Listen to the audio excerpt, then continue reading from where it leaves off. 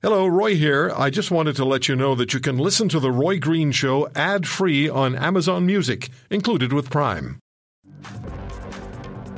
In Canada, if you drive drunk and you kill a person, you're not going away for very long at all. 3 years, maybe 4 years will be the sentence. You'll maybe do 18 months, 20 months. You'll get a license suspension. But that's about it. If you kill multiples of people, you're going to get more time. But how much time will you actually spend in jail? Not much. And earlier in the week, very early in the week, we heard about Edward Lake committing suicide. His 3 children were killed by convicted drunk driver Marco Muzzo.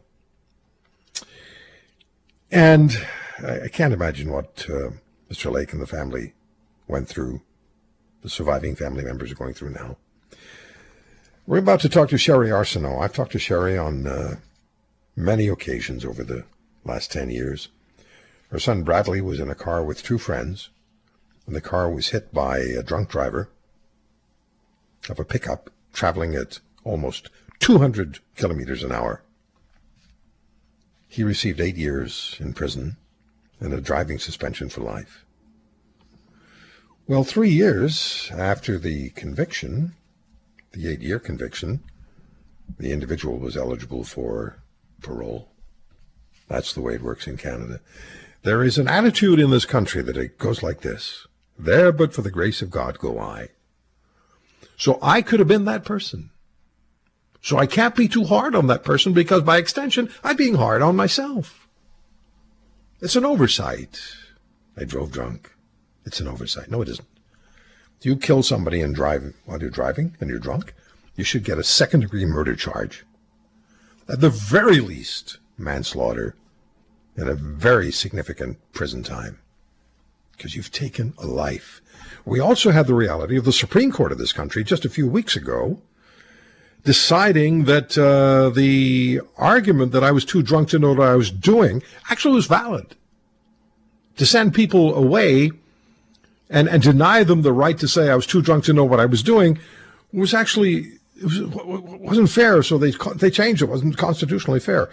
I'll give the government of this country credit for this, all the parties, because they very quickly, and Lametti, the Attorney General, spearheaded this, they changed the law. So once again, if you voluntarily get drunk and you drive and you commit mayhem, you don't get that get-out-of-jail-free card. I was too drunk to know what I was doing. What an absolutely idiotic, irresponsible attitude. All right. Sherry Arsenault. How are you, Sherry? Oh, very good. Thanks, Roy. You just described this scenario in Canada perfectly. It is, isn't it? When you heard about Edward Lake committing suicide, I've known you for years, and I'm always trying to be very careful in what I ask you because I know I have an idea of what you're going through still. When you heard of the suicide of Edward Lake, how did you react? My stomach fell out. I want to say I couldn't believe it, but I could, and that's the terrible part. I can only assume how he felt because I don't know for sure, but my feeling is, because I had it, and I still do many days, is he simply wanted to be with his children. He couldn't overcome that, and I know that feeling all too well. It wouldn't be something I would take my life, but you don't know how hard I wish lightning would strike me many, many times. I just want, when you don't get that opportunity to hug your child, even say goodbye, there's nothing you wouldn't do to be with them again. Yeah.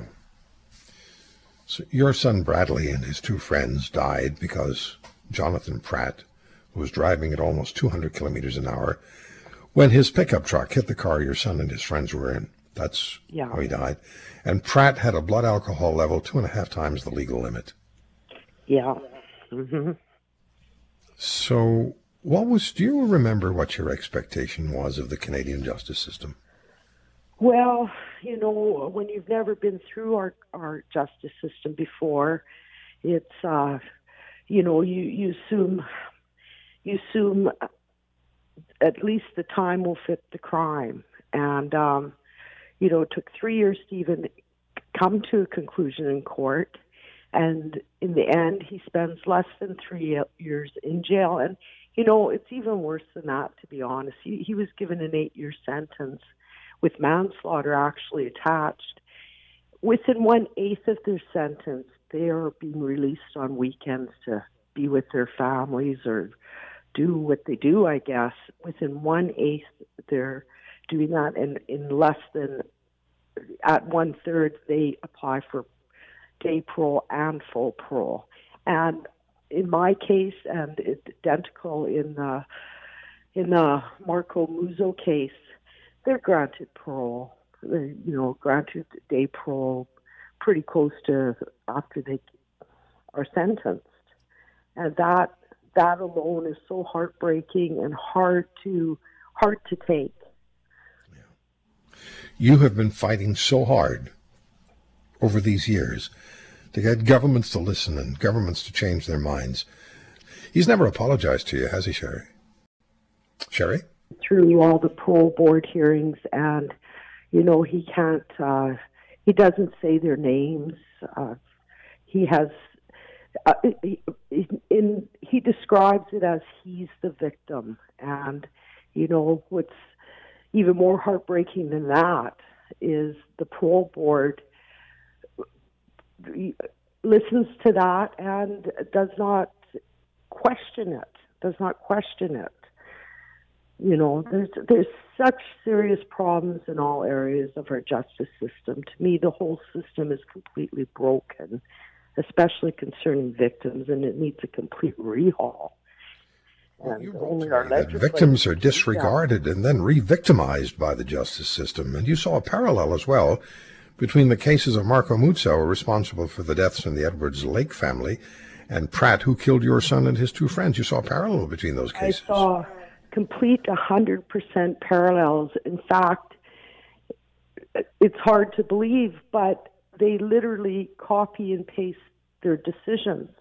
It was word for word, same decision as in the Marco Muzo case.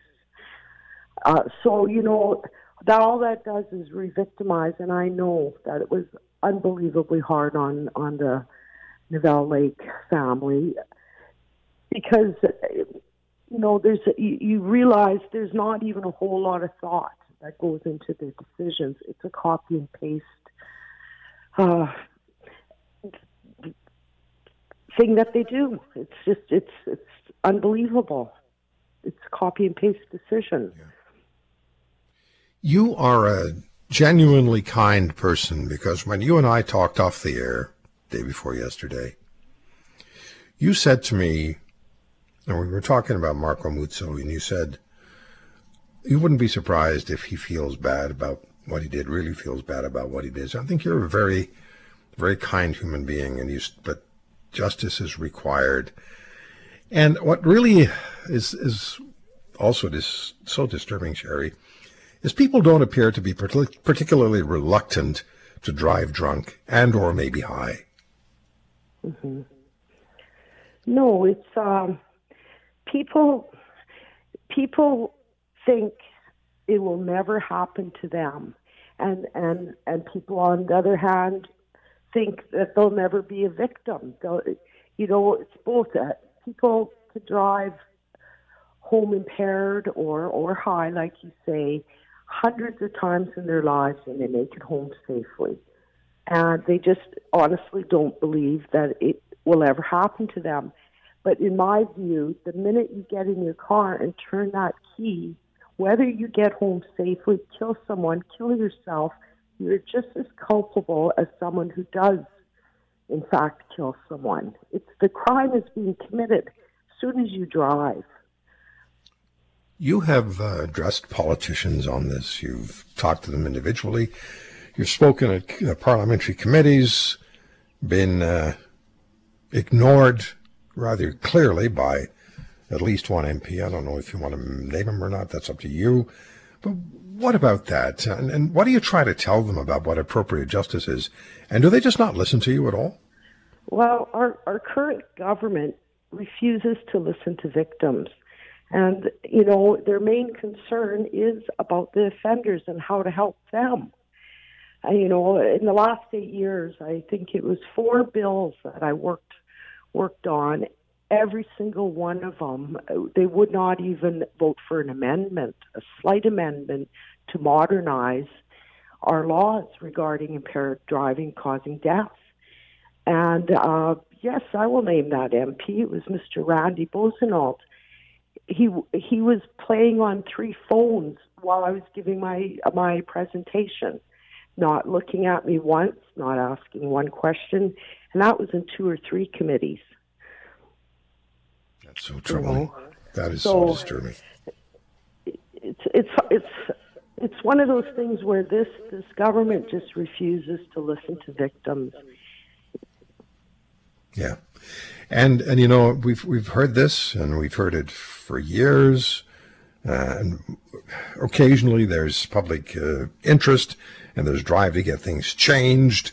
And then some things do change because the politicians are keenly aware that there's public demand. And then when the demand dies down, so does the interest. And we're back to square one. Roy, a few of us, mothers and fathers, families, complete families, we received one by one, handwritten, not an internet petition, over 30,000 signatures, address, phone number, and that was all handed in to our parliament. And nobody it was the biggest survey done demanding change, and I don't even know where it is. There. If you want to hear more, subscribe to The Roy Green Show on Apple Podcasts, Google Podcasts, Spotify, Stitcher, or wherever you find your favorites. And if you like what you hear, leave us a review and tell a friend. I'm Roy Green. Have a great weekend.